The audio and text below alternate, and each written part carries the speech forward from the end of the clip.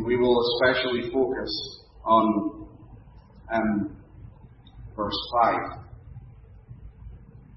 But while he was still speaking, behold, a bright cloud overshadowed them, and suddenly a voice came out of the cloud, saying, This is my beloved Son, in whom I am well pleased. Hear him. A voice came out of the cloud saying, This is my beloved Son. Hear him. As we began looking at this period of Christ's life, I've explained that a few times, this year of opposition that will culminate in his own kingdom and his own people and nation crucifying him at the hand of the Romans, and the temple and the temple authorities officially rejecting him as a blasphemer and a liar and as one who was possessed by a demon. We've seen how Christ began to experience this opposition in Galilee as he multiplied the bread. And they tried to make him king, and he refused, and they responded very badly to that. And he went through a Gentile region, multiplying bread and fish again, feeding a kind of half-breed collection of Jews that were half Jew and half Gentile. They responded a bit better to him, but the scribes and the Pharisees followed him and demanded to see a sign that he was the Messiah. He refused to give the sign, which Christ always does when we demand of him signs and proof. And we put ourselves in the position of questioners, pushing at him in unbelief. Christ will not respond to that. He removes himself, as we saw. He questions the disciples about what they believe, and they confess that he is the Son of God. And he takes them further up a mountain. We saw that he went there to commune with his Father, because he loved his Father, and often withdrew to the wilderness to pray anyway. He did that regularly. But he went there especially because he began to change his message. That at this point, we're told in the Gospels, he began to tell them that he must suffer. Now, he'd hidden that in many ways from them, but he began clearly at this point to test them.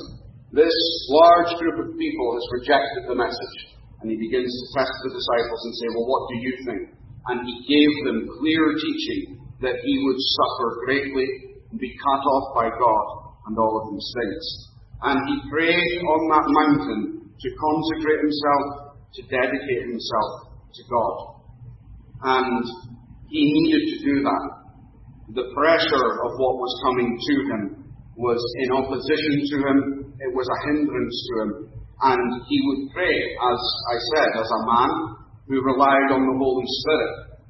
That is how Christ lived. He lived in relationship to God by the Holy Spirit, just like we do. And he needed the strength of the Spirit to be able to set his face to Jerusalem as he was increasingly isolated, to go with the weight of the sins of the church upon him, and all of that agony, to bear that weight and carry it all the way to Jerusalem and to pay for it.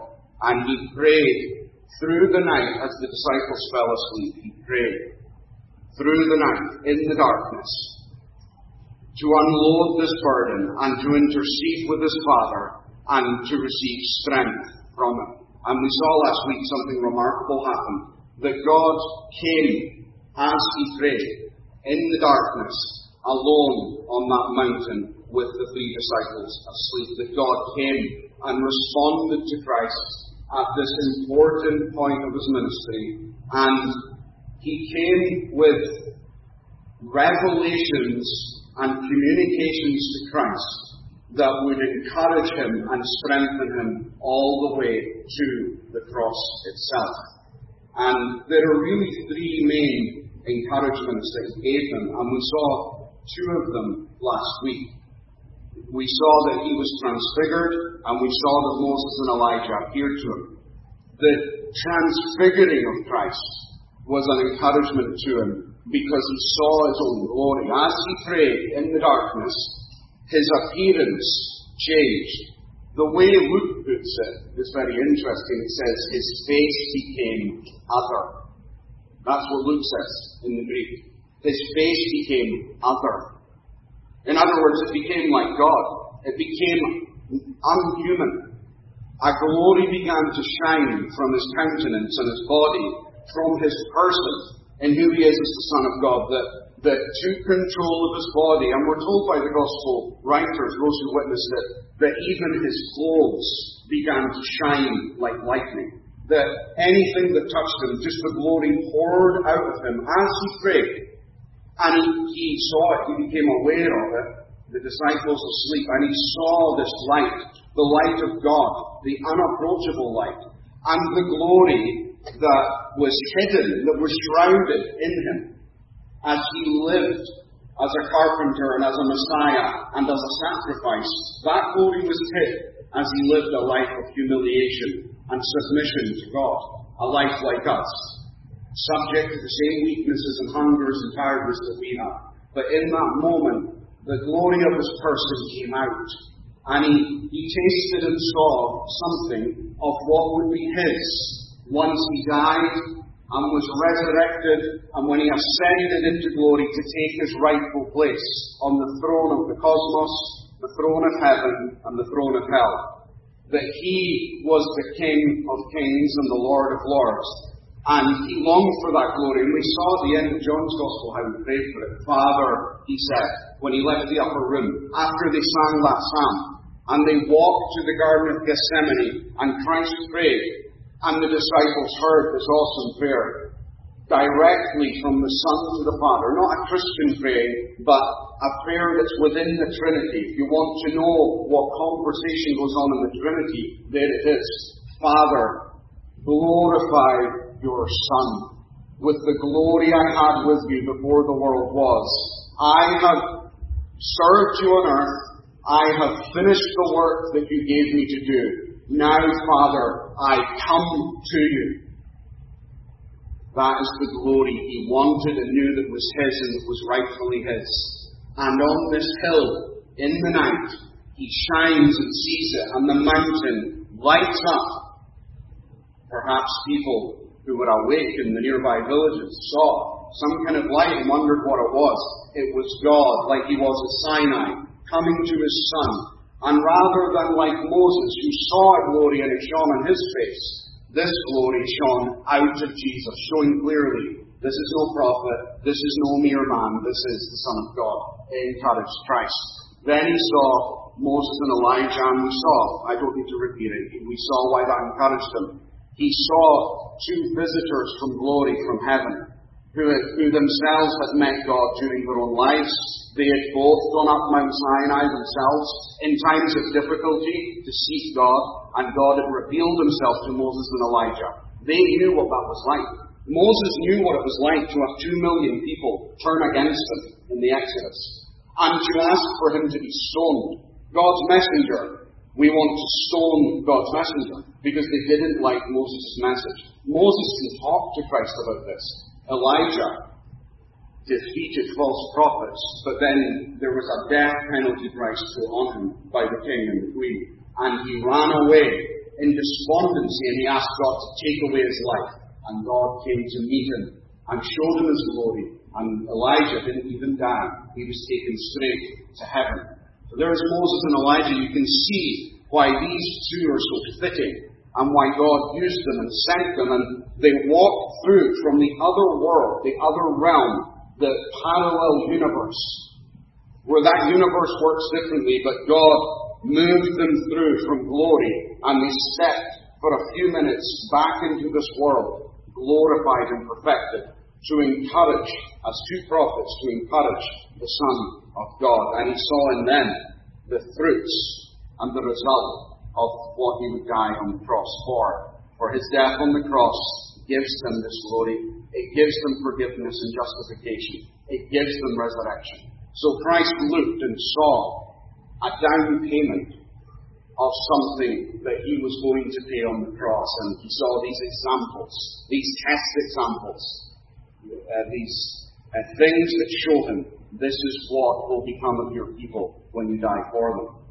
He is obviously greatly encouraged by this. And we would think, seeing his own glory and seeing these two glorified Christians, would fill his heart with strength and focus upon Golgotha. But these aren't the greatest encouragements, these two. The third one, obviously, transcends them and is greater than them. For in this encouragement, Moses and Elijah begin to depart. I'm not sure if that's in our passage, but Luke tells us that as they departed, Peter said, let them stay, and we'll build 3 tents, like they did in the Old Testament. And we'll make one for you, one for Moses, one for Elijah. You can dwell in this tent like God did in glory, fill the tent with light, and we'll stay up here. We don't need to go back down. There doesn't need to be a cross. There doesn't need to be death. The glory is here. Let us make 3 tents, that we may stay here. But obviously you know that was not Christ's will, and it's a foolish thing. We understand, Peter. It's a foolish thing to say. They're aware of this glory and they wake up, and Peter just blurts the first thing out that he thinks of. But we're told that they're about to learn a great lesson, because as Moses and Elijah left,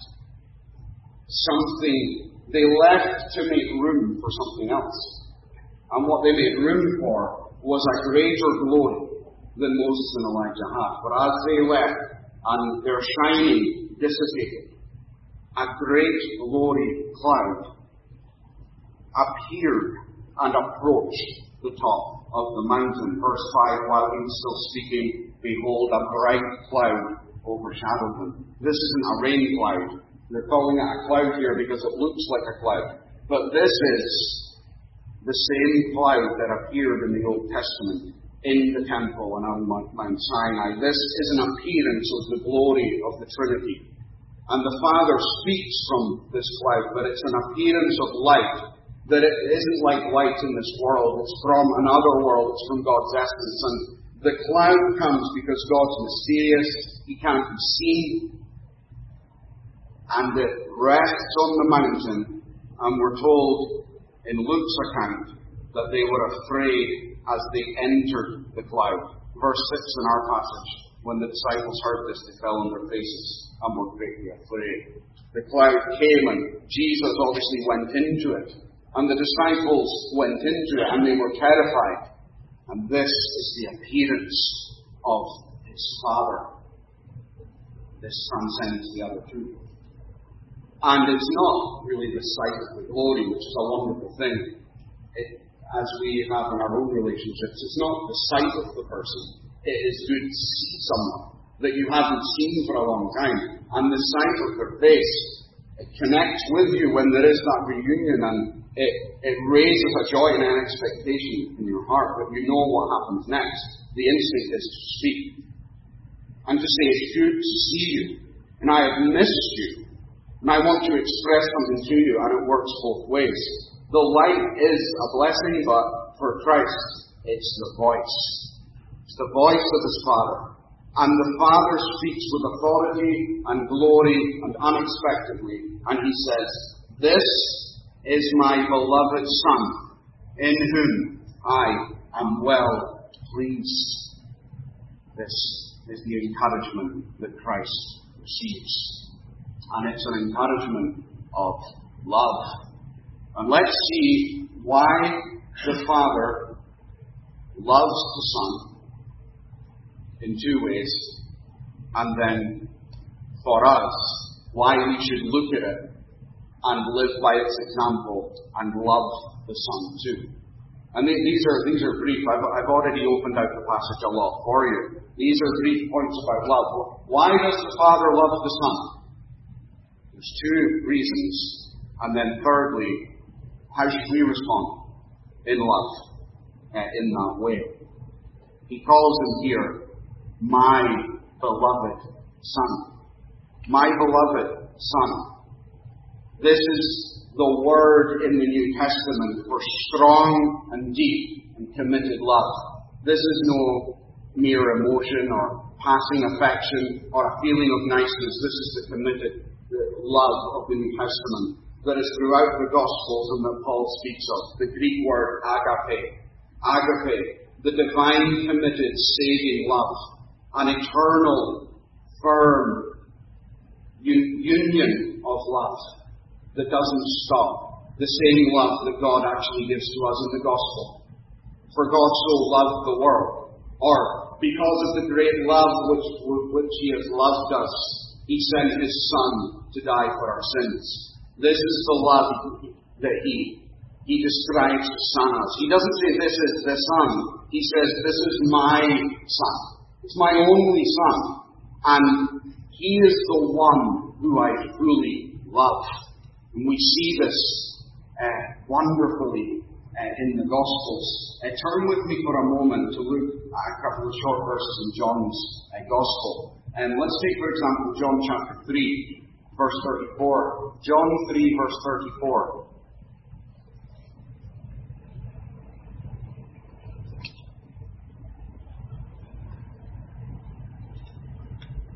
John the Baptist is speaking here. John 3:34, for He whom God has sent speaks the words of God, for God does not give the Spirit to Him by measure.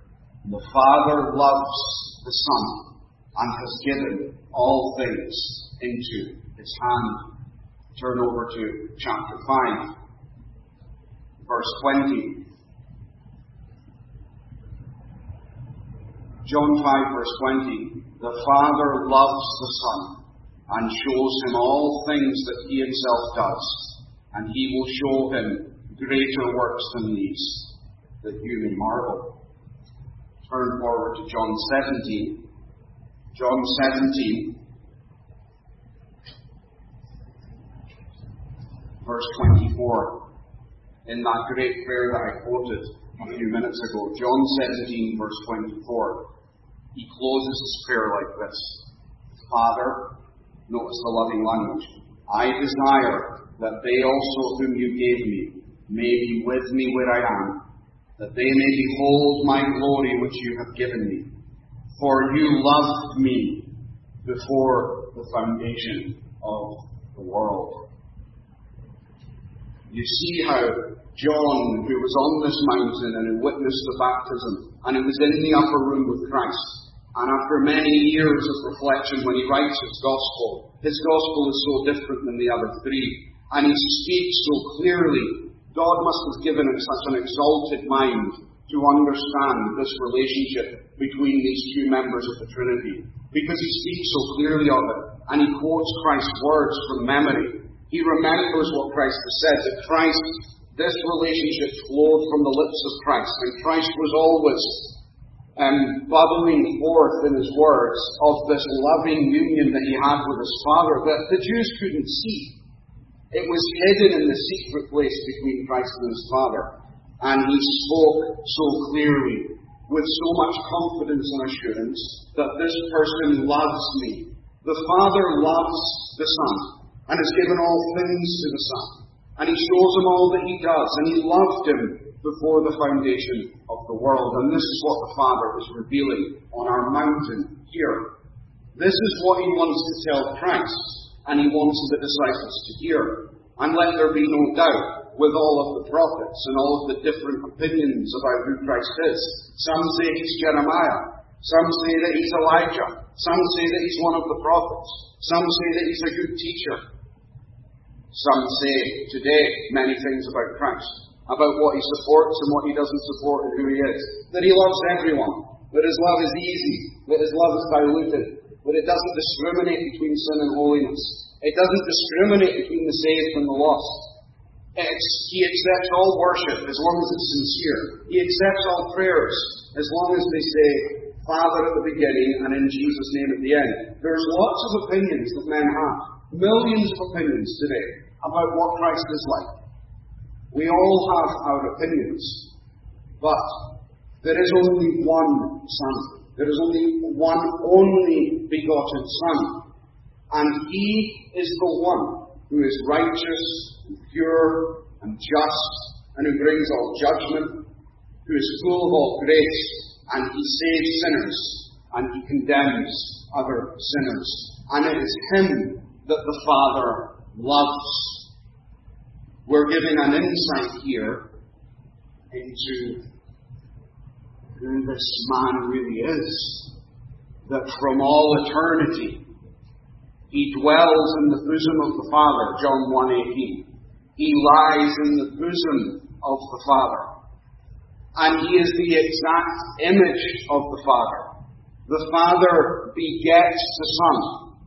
And what is begotten is exactly the same as the Father. Just as your children look like you. They're not exactly the same as you, but Christ is exactly the same as his Father. The Son from all eternity, begotten by the Father in an eternal union and fellowship and communion and conversation, in rapture of joy, in perfect mind and word, and in intense, infinite, immeasurable love to each other, in an eternal marriage and father-son relationship that fills them both with perfection and satisfaction.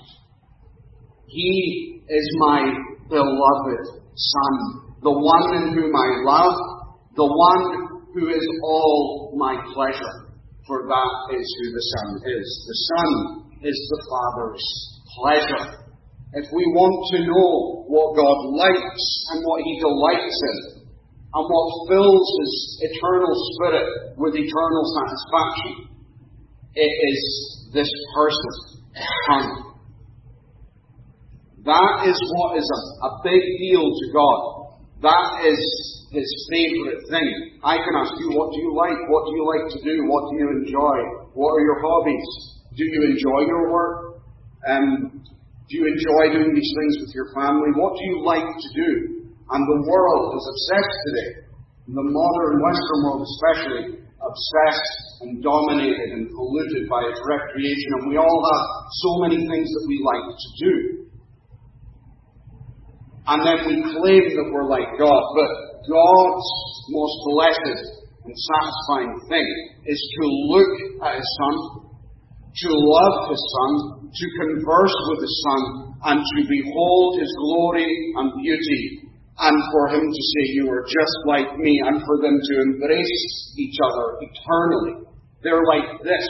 He holds the Son to his chest, and he holds him tight, and he has said eternally, I love you, you are perfect, and all that you do pleases me. So if the world wants to please God, it has to do what the Son does. If the world wants to please and glorify and worship the Father, it can't get through the one who is lying on his bosom. It needs to enjoy the same thing that the Father enjoys. You know our catechism. Question 1. What is man's chief end? To glorify God and to enjoy him forever. So there you are. This is the one coming on the mountain who enjoys him forever, and the Son enjoys the Father forever. So if we want to be saved, if we want to grow in Christ, if we want to be properly prepared for heaven and the new heavens and the new earth, we have to learn now to have that as our greatest enjoyment. He loves him for who he is, but he also loves him for what he is about to do. And that's the second reason that he loves him. Yes, he says, you are my beloved Son, in whom I am well pleased. But he loves him also because of something extra. It's enough to love him for who he is. In that eternal Trinity, they didn't need to move. They didn't need to create a world. They didn't need to create Adam and Eve. They didn't need to create the sun, the moon, and the stars. They were there, and they didn't need anything. But there's another reason that the Father loves the Son. It's because of what he does in salvation. And that comes out in our passages as we've looked at them. In Luke's account that we looked at for 2 weeks, they spoke to Christ on the mountain about his decease, about his death. That's why he's up there. I must suffer. They speak to him about that suffering, that death for his people, that decease, that exodus that he will accomplish. The conversation on this mountain was about death and sacrifice. And that is not ugly to the Father. That is the reason he loves the Son more, if we can say such a thing. It's because of that. We see it in our passage, verse 9. When they came down from the mountain, Jesus commanded them, saying, "Tell the vision to no one until the Son of Man is risen from the dead." So there's an insight into Jesus' mind as he walked down the mountain. He went up thinking about what he must suffer. He spoke to Moses and Elijah about what he must suffer. And when he came down, though the disciples will not receive what he's telling them, in his mind, he is absolutely certain, I will suffer and die, the penalty for all sin, and I will be risen from the dead. And it's the Father that's looking at him and saying, I am pleased with what you are about to do. So yes, he's pleased with the Son's glory and perfection, but he's also pleased with the mission that the Son is doing. We read from Matthew 3 that the Father said the same thing at the baptism. When Christ left his private life, his working family life, Christ was a working family man. He was basically the dad in his family. His earthly father had died, and Christ was in charge of that house and had to provide for that house. And he worked and provided for that house for 30 years. When he was 30, he stopped.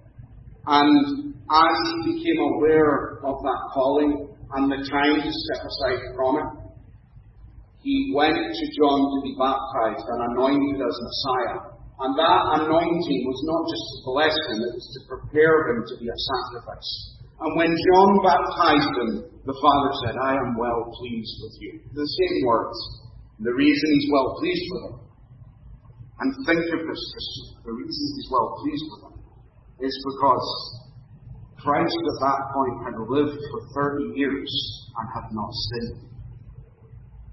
Everyone else sins constantly, to stream of sin. Not Christ. 30 years he had lived without sinning.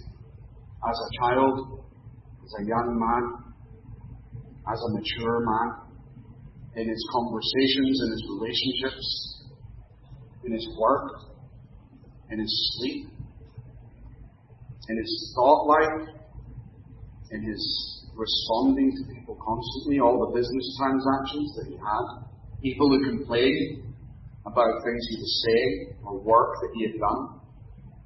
When he had to respond from God and not indulge himself in sin or countenance sin, and he had to say a gracious word that he would not take part in this as a child or as a young man. And people would say, what's wrong with you? And they didn't understand what he was saying, and all these reactions, he didn't sin. Every word he ever spoke was not only not very wrong, but it was exactly the holy, righteous requirements of God. It's not that his speech was okay, it's that his speech was excellent, and always appropriate, and always right, and always logical.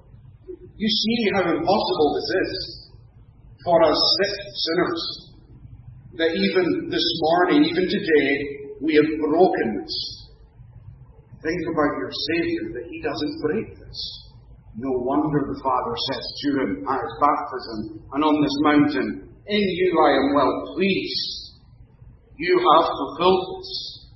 You are fulfilling this, and you are fulfilling the law. Paul says that Christ came to fulfill the law and to become a curse for our sin. But he fulfilled the law. The law is this maze of wonderful behaviours and thoughts and the life that God wills that man would have. And Christ pours himself into that maze and fills it with his Spirit, every nook and cranny, and there's no empty space. He is our Lamb without blemish, a holy, harmless, undefiled Lamb. No wonder God is pleased that he is fulfilling that on my behalf and your behalf, if we are Christians. That he can die, and at the moment of his death, that can be transferred to you. And that happened in your life. In the 20th century, or if you've been saved since the 20th century. But at some point in your life, a transaction was done that righteousness and perfect morality was transacted digitally to your account. And it came from here, it came from the life that Christ lived in Nazareth. and his ministry. What a wonderful thing. In him I am well pleased, the Father says. But that's not all his work, and you know that, don't you, friends?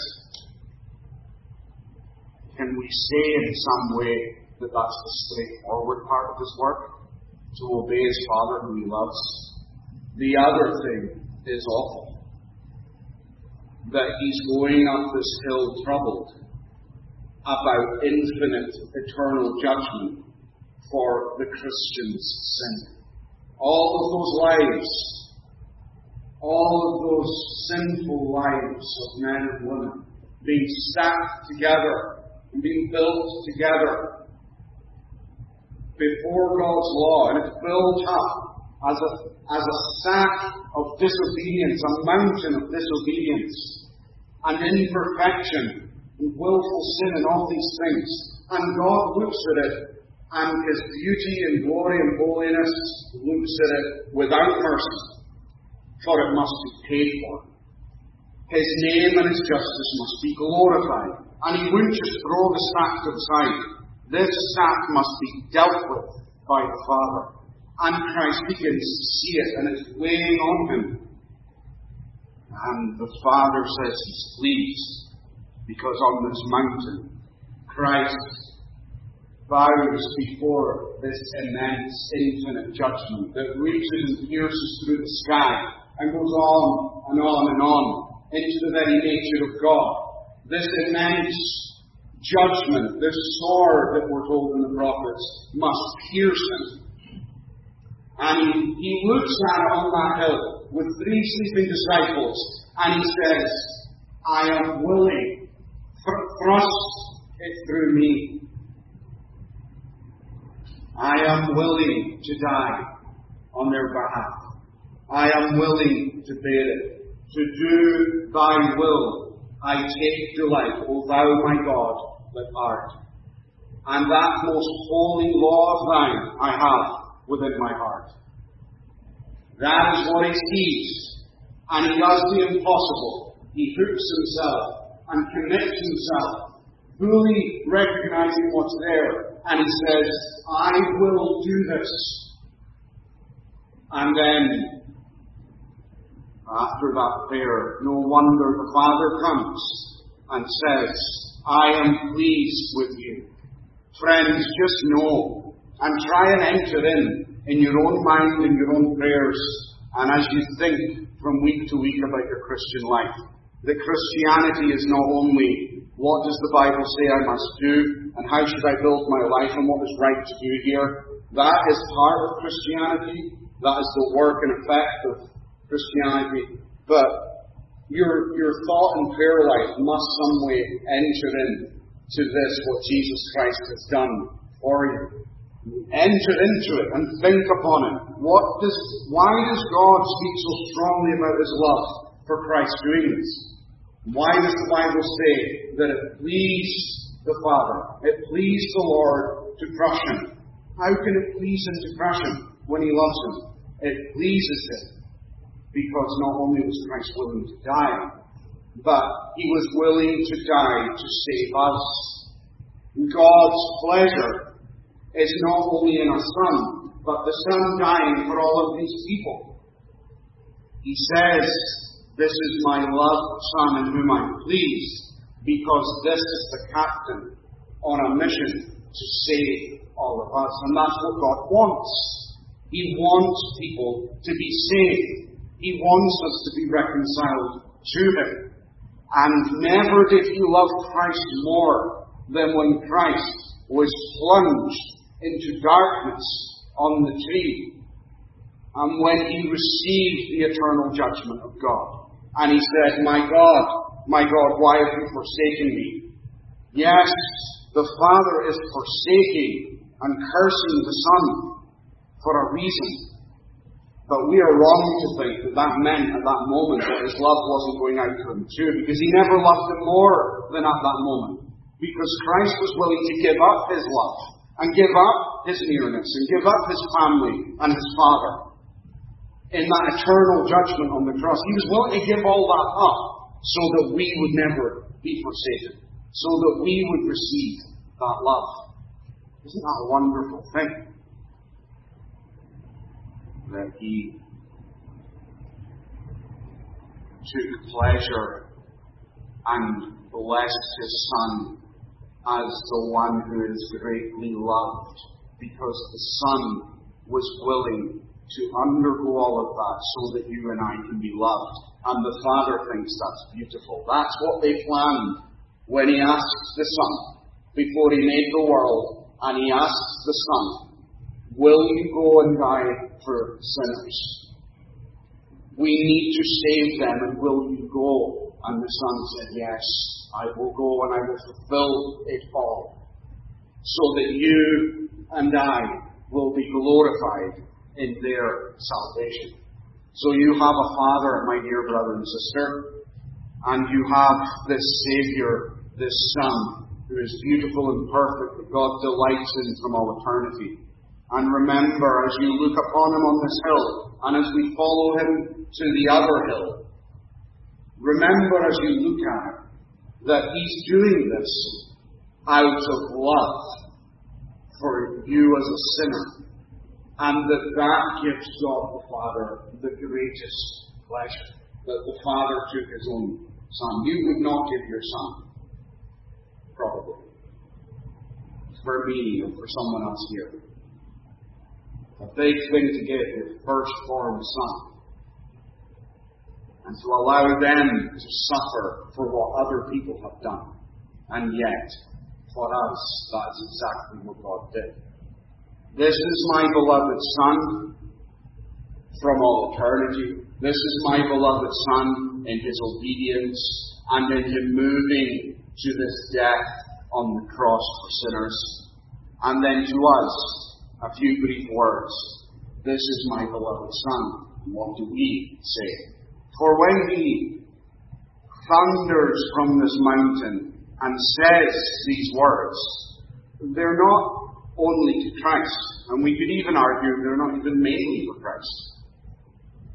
He doesn't say, you are my beloved Son. It's almost like He's saying to the disciples, this is my beloved Son. He's calling these disciples as witnesses. And He's saying, I'm pleased in Him, and I love Him. I have deep agape for Him. It's eternal. It's all-engrossing, all-encompassing. It's intense. It never gives up. It doesn't waver. It's always focused on Him. This is my beloved Son, and I take great, infinite pleasure in Him. Disciples, hear Him. Hear Him. And we'll see next week what it means to hear Him as we take the rest of the passage and close it up. But it's not just hear Him, but the first call is to love Him. This is my beloved Son. This is why the universe exists. This is why the cross is there. This is my Son. I am pleased in Him. Are you? Peter, James and John, and all of us, as we look on. Peter had affection for Christ. He wanted to protect Christ. John and James have affection for Christ. But it's not this kind of affection. Peter wants to make tents for Moses and Elijah, along with Christ. He doesn't just want a tent for Christ, but he wants some other tents too. They are being shown here at this pinnacle of Christ's opposition. They're being shown here as they've left their nets and left their jobs, and all the Jews have begun to turn against Christ, and they've had to leave their synagogue. These men have basically been excommunicated from their synagogue. They're being told that the secret of the Christian life, and the pinnacle we must all reach in our Christian life, is that a lot of these props have to be let go. And they can still be there in our lives. We need to work. We need to have friendships. We need to have interests. It's okay if some of them are there, but they should not be dominating and taking the same place as this. All God says here is, this is my Son, and I take pleasure in Him. And the challenge is to these three men, it does not satisfy you. Does that satisfy you, Peter? And Peter says, even if they all forsake you, I will not forsake you, Lord. I do love you in the same way as the Father does. I've seen these disciples. I've seen them argue, and I've said, they may forsake you, and some of them, I think, probably will, but not me, Peter says. And we'll see next week, and as we go through and watch Peter, James, and John, all the way to Jerusalem, how contaminated their hearts are with pride and presumption, and how wrong they are at estimating themselves, as you and I are. We have wrong estimates of ourselves, probably even now. We may think, all else forsake him, not me. And I have other things in my life, but Christ is the priority. But we see that it's not. When he said that to Christ, Christ turned to him and said, Peter, Simon, you'll love me to the end, through death, through arrests, into the Roman prisons, you'll follow me, even unto death. Peter, a cock is going to crow in a few hours, and when it does, you will have denied me with oaths and curses.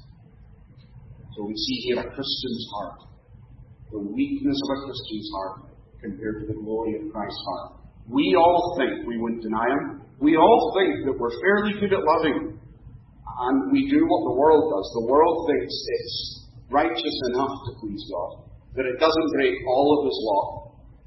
That's what the world thinks. I'm a good person, the world says. And I'm not perfect, there's things I miss, but God thinks I'm a good person.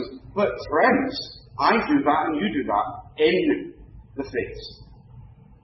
We hide behind our justification in these things, and a lot of the time we think we're doing pretty well, that it's others that fail. And we may not be perfect, but God's grace is wonderful, and we pay homage to his grace. We kind of do it hypocritically as though we value it, but a lot of the time we're doing what's native to very human nature in us all. And that human nature says, I am righteous. I am righteous. And God cannot get all of me because there are parts of me that are righteous. And I don't deserve full condemnation. And I'm not going to say to another Christian that I'm righteous, because I'm not supposed to say that. But me, my family, whatever, we are good. And no one has any right to say otherwise. That's what Peter said. He meant it. He was genuinely wrong. I will go all the way with you, Jesus. As we are saying now. And I say, I will go all the way, Lord. And perhaps you say too.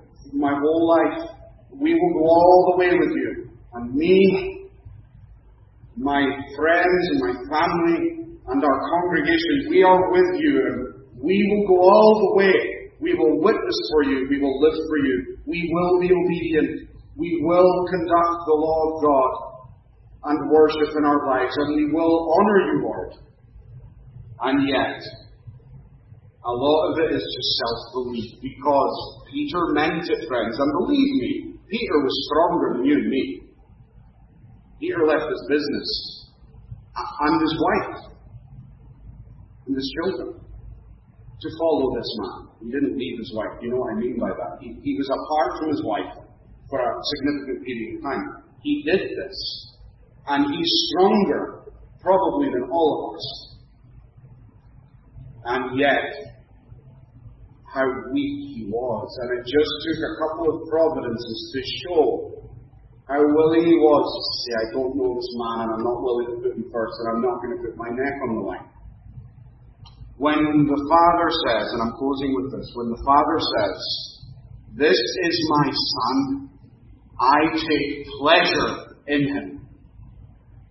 Peter, James, John, examine yourselves. Is this your greatest pleasure, and do you love him in this way? We need to ask ourselves the same question. To ask ourselves and to examine ourselves, not to scorn and lash ourselves, but to grow. To examine ourselves today and to say, do I love the Son in this way? Do I love the Father in this way? Do I delight to be with them? Do I make time to be with them? And when choices come up between the Father and the Son and other things, and between the service of Christ, who died for me, and who bought me with his blood, and I'm not my own. I am not my own master and God, but I am a servant. I belong to this king. When options come up, am I really choosing this? Am I really putting him first? When the Father says, I love him, am I like the Father? Does that rise out of my heart and your heart? I love him because he is worthy and perfect and glorious and eternal. And he stimulates my soul. And he went to the tree to bear my sins. And he sweat blood for me. And he had thorns pressed into his skull for me. And he was whipped and lashed for me. And he was broken and dislocated and nailed. And he poured out his soul under the wrath of God, so that my heart could receive eternal life and a seat at the table of the Lord in heaven. If he's done all that for me, what is there that I cannot give to him? My life should be 90% him and 10% the rest. Because his life was 100% for me. So let that ring in our ears as we leave, my brothers and sisters. As you hear the Father say, this is my beloved Son, and I am pleased, or you say, this is my beloved Saviour and brother.